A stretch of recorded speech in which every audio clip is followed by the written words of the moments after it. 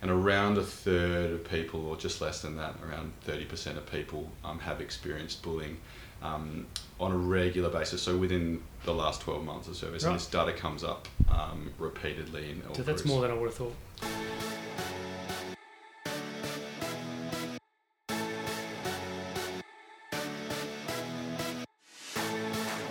Welcome to episode 51 of the Opsagona Grit Care podcast.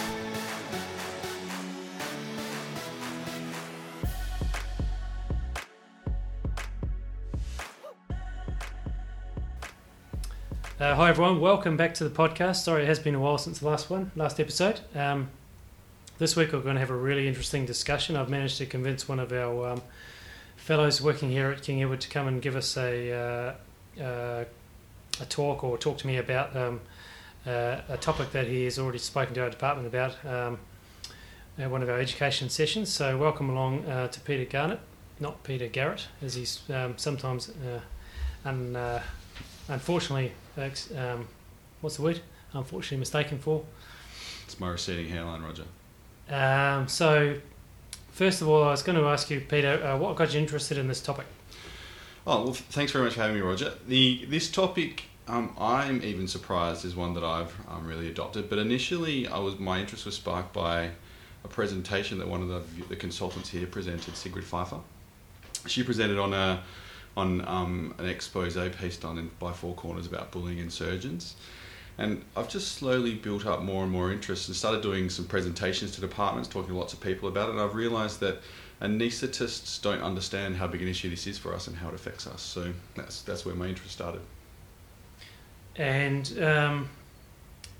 so before we move on, so have you had any personal experiences? Yeah. What anything that sort of made you sort of a bit more invested in this? So I thought when I first started talking about this was something that I considered, because I don't believe I've been impacted by bullying in my career or in my life.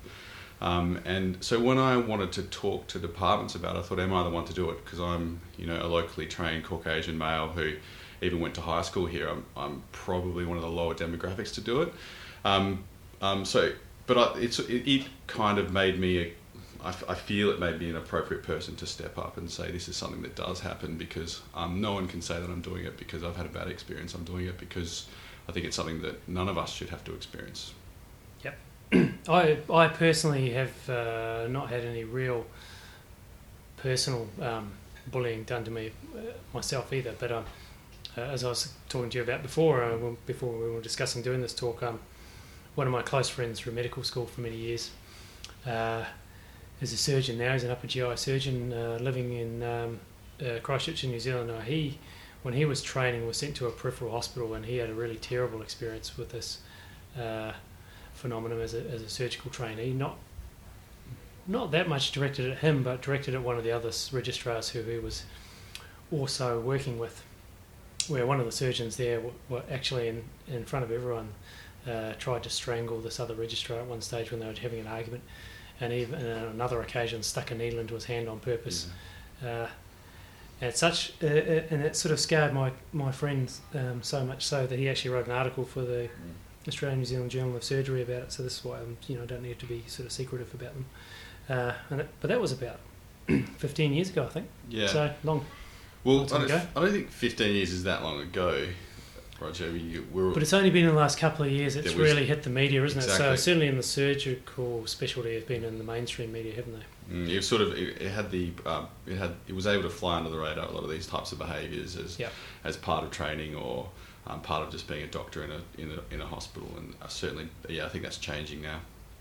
Yeah, and what was the other thing we're talking about? So bullying obviously happens in healthcare, but do you think it happens just as much, or maybe more so in other areas of workplaces? Bullying happens everywhere, and the more you look into it, every sort of profession has looked into this to some degree. In fact, I think most professions have been looking into it for longer and harder than medicine has. Yep.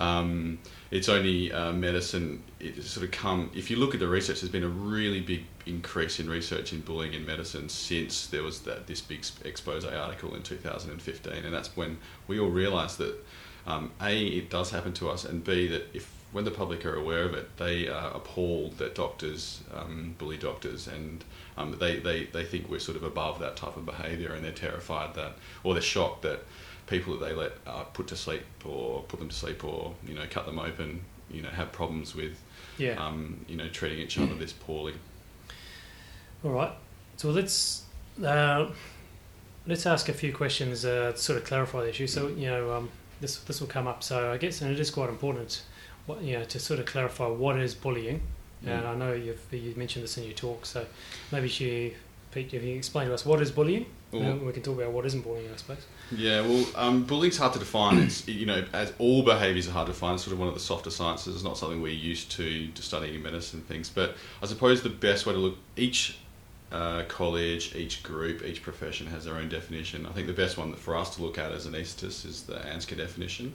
It's ANZCA says that bullying is repeated, unreasonable behaviour directed towards a person or group that creates risk to health and safety.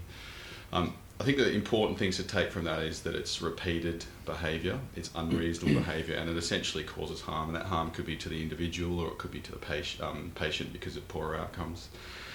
Where it gets messy is defining what's unreasonable behaviour. It sounds a bit wishy-washy. Yep.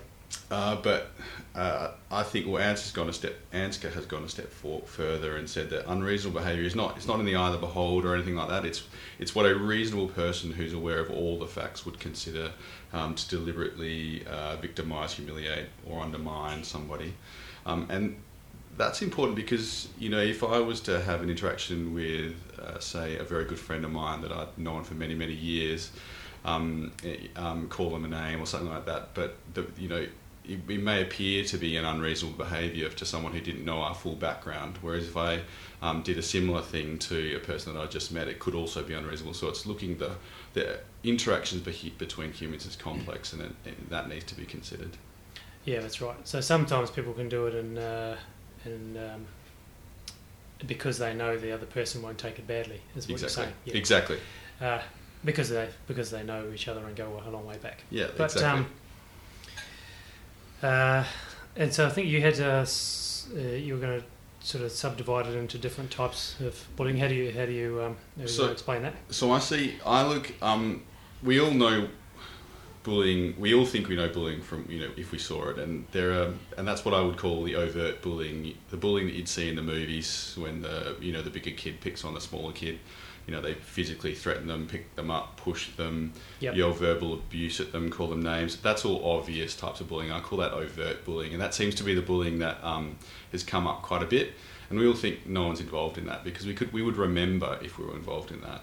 But bullying is much more complicated than that, and there are covert bullying is what I call it, and that's where you just essentially are trying to undermine or humiliate someone unreasonably, with things like giving them unpleasant tasks, withholding information that they were required to do a good job, giving unreasonable timelines, that type of behaviour that's can be sort of dished out slyly or more under the radar. And those types of behaviours I think can be just as damaging and potentially are not recognised enough. I guess it's a bit harder for outside observers to sort of fully appreciate that's going on, isn't it? Yeah, and if you to spot it. If you were a victim of this type of thing, and if you do speak to people who experience these types of, or as what I call covert bullying, when they try and describe the situation to you, even they know it's very hard to paint the picture of how unpleasant it has been. Because they're saying things like it was just the way they were looking at me or the tone that they were using in combination of, the subtleties are there, and it's very difficult to properly emphasise how it has impacted on you, and that's why it's difficult to, it's difficult if it happens to you and difficult to prevent.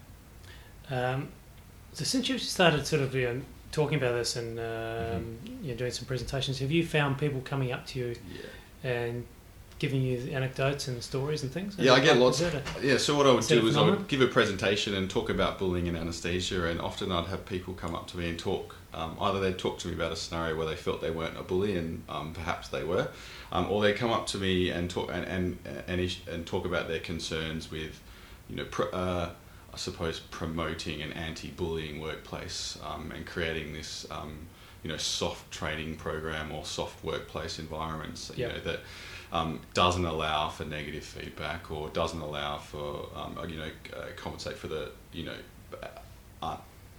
negative acts occurring in our stressful workplace. I suppose these are reasonable positions, but I think we should be able to train good quality anaesthetists without making them feel bad about themselves for no particular reason. We have a stressful enough workplace as it is. We deal with life and death in inverted commas, short timelines, very sick people, and doing that in an environment where you're concerned about the way, or when you're being influenced or affected by the way other people treat you, that doesn't make you a better doctor. That is dangerous for you, dangerous for the patients, and something that should stop. I agree. The other concern I get is that in this world where we're so anti-bullying, that if you're a supervisor of training or somebody who should be giving constructive negative feedback, that you'd be at risk that bullying is used as a weapon against you, sort of a weapon against the hierarchy. Absolutely, that's the same as anything. You can people will always cry wolf, particularly people backed into a corner, people are being threatened to be kicked off programs, but as I said, our job is stressful. We deal with life and death. Some people, anaesthetise people that don't have a heartbeat for, up to hours at a time. We should be able to constructively give some negative feedback to a junior who needs it. And I guess on the other side of the coin, though, have you had people who are victims of bullying come up to you and talk to you as well? Or not as much by the sounds of it? Not as much. I still think, and I think you have to be even in 2019, you have to be a very, very brave person to come forward and talk about bullying experience. There's lots of barriers to reporting bullying. Yeah. It's a small country. It's a small city. We work in a small city with only a few hospitals, and to report bullying, within your department is a difficult thing to do. So it hasn't happened. On the few occasions it has happened, it's often out of frustration and that it's happening over and over again to them, and they want to get it out that this shouldn't happen anymore. Most people are doing it not because they're worried it's hurting them a lot. They're worried that if it continues, it could hurt other people more. So we were going to talk about what bullying is not. I think we sort of covered that, didn't we? So it's not poor communication. It's not bad management. It's not giving good negative feedback. Yeah, that's right. So if people are, if you're not performing well, or you need to get some negative feedback, that's not bullying. And it's not. And the other thing was that you mentioned before is it's repetitive, isn't it? So So everyone can lose their cool once or twice every now and then if they're under pressure and yell in theatre or something like that. We don't have a license. And that is not good, but it's not necessarily a repetitive sort of action towards one individual, is it? That's right. There's not a license to act negatively towards every person once. Yeah. That doesn't. No, that is right. So we're not saying that you're allowed to lose your cool. You haven't got one ticket. Swear at everyone saying give me the ringer or something, but that is not actually bullying either, is it? It's not good, but it's not bullying. Okay, so. Do you want to talk about the effects of bullying? I mean, this is pretty. Yeah, I guess people have an idea of what it might incur, but maybe we don't need to be reminded about how insidious it is. Yeah, so bullying's not a benign interaction. It's not something that just happens and has feelings get hurt. Bullying has profound effects on lots of people. Obviously, the person who's being bullied is going to be affected. There's increasing stress and dissatisfaction in their work. We work in a workforce that already has high levels of depression and stress. We're a high risk group in that context, and adding unnecessary stress to that is certainly a risky thing to do. If you're a person who's being bullied, particularly in health, you're more likely to make mistakes, and those mistakes can have significant consequences. And sort of our ultimate bottom line is patient safety, and it can influence that quite negatively. And from an institution point of view, other than hurting patients, it's bad for the workforce. There's more sick days, greater turnover, and things like that. And even if you're not being bullied, if you work in an environment where you witness bullying or you know there's bullying going on, these effects can still influence you. So if you work in you know that your culture allows bullying, then there's evidence that there's flow-on effects to even people who haven't been bullied. So what are the rates of bullying? I know there's been a few surveys. You want to tell us all about them? Yeah, so there's been a few surveys done in the last 3 or 4 years of anaesthetists specifically, but almost all medical colleges have done surveys.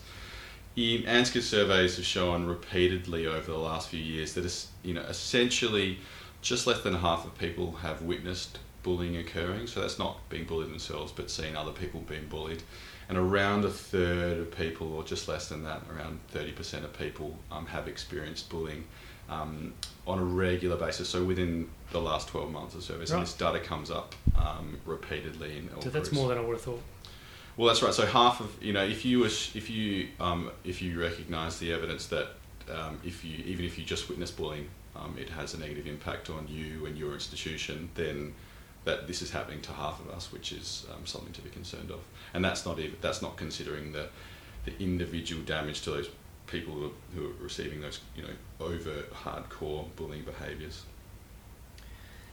So what can we do about it? So it's obviously it's real and it happens. It's not just surgeons. I know we talked about that before too, didn't we? Where there was this sort of it's obviously been it was in the mainstream media a few years ago, and the problems in the surgical training. And then what you said to me, it's not. You hear people make comments like, "Oh, well, anaesthetists are nice people. It's not our problem." But it's not true, is it? No, I don't think that's the case. I think there's bullying in all areas of in everything. Employment, not just exactly. I think it's naive to think that it doesn't happen. What can we do? What can we do? Well, I think first of all is to recognise that it does occur to us, particularly anaesthetists, who I think we're a little bit. My opinion is that we're a little bit guilty of thinking that it's not a big problem in our ranks. I think we need to recognise that it does happen and that it is a risk, and that this is a risk that we can work on. We can reduce this risk, and once we've done that, then we can start implementing those things. So, as with anything, it's trying to change the culture. This is a cultural thing, and so education is an important thing. On what is bullying, what is appropriate, what's not appropriate.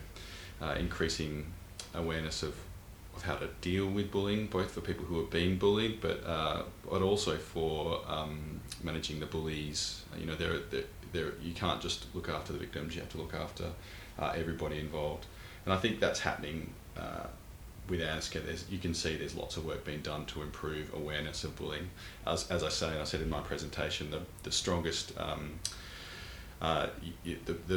the hallmark of an important issue when it comes to ANZCA is if it's been put into an exam, and it was bullying was put as an SAQ question in 2015 final examination. So well, that's interesting. I think doing something like that sends a bit of a message, and hopefully that's the start of improving bullying. Bullying in anaesthesia. And Peter's given me quite a few resources online, etc., which I'll put on the blog for this podcast for anyone who wants to look at that. So we might wrap it up there. Have you got any take-home messages, Pete? Yeah, look, as I said, I think the key here is to recognise that bullying is something that does happen to us. And when I say us, I mean anaesthetists in general, not just critical care, because I know that's who listens to this podcast. It does have a profound effect, and something that we just can't let happen anymore in the background. And that I think there is a change happening now and happening in the future, and this is an issue that is going to hopefully improve.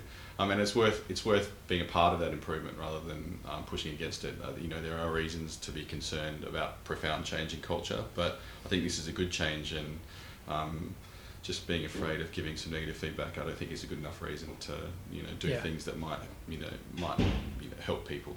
That's right. People in their workplace. You can give negative feedback or correct people who are underperforming well in their job or as trainees in a nice way without having to bully them. Exactly. In a constructive way. Exactly. A constructive way is probably a better phrase.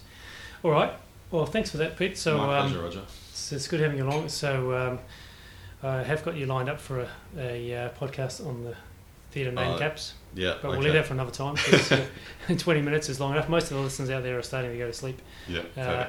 Or they're just pulling into the car park at work. I don't know when where they listen. So, thanks again, Peter. Thanks, Roger. I look forward to it.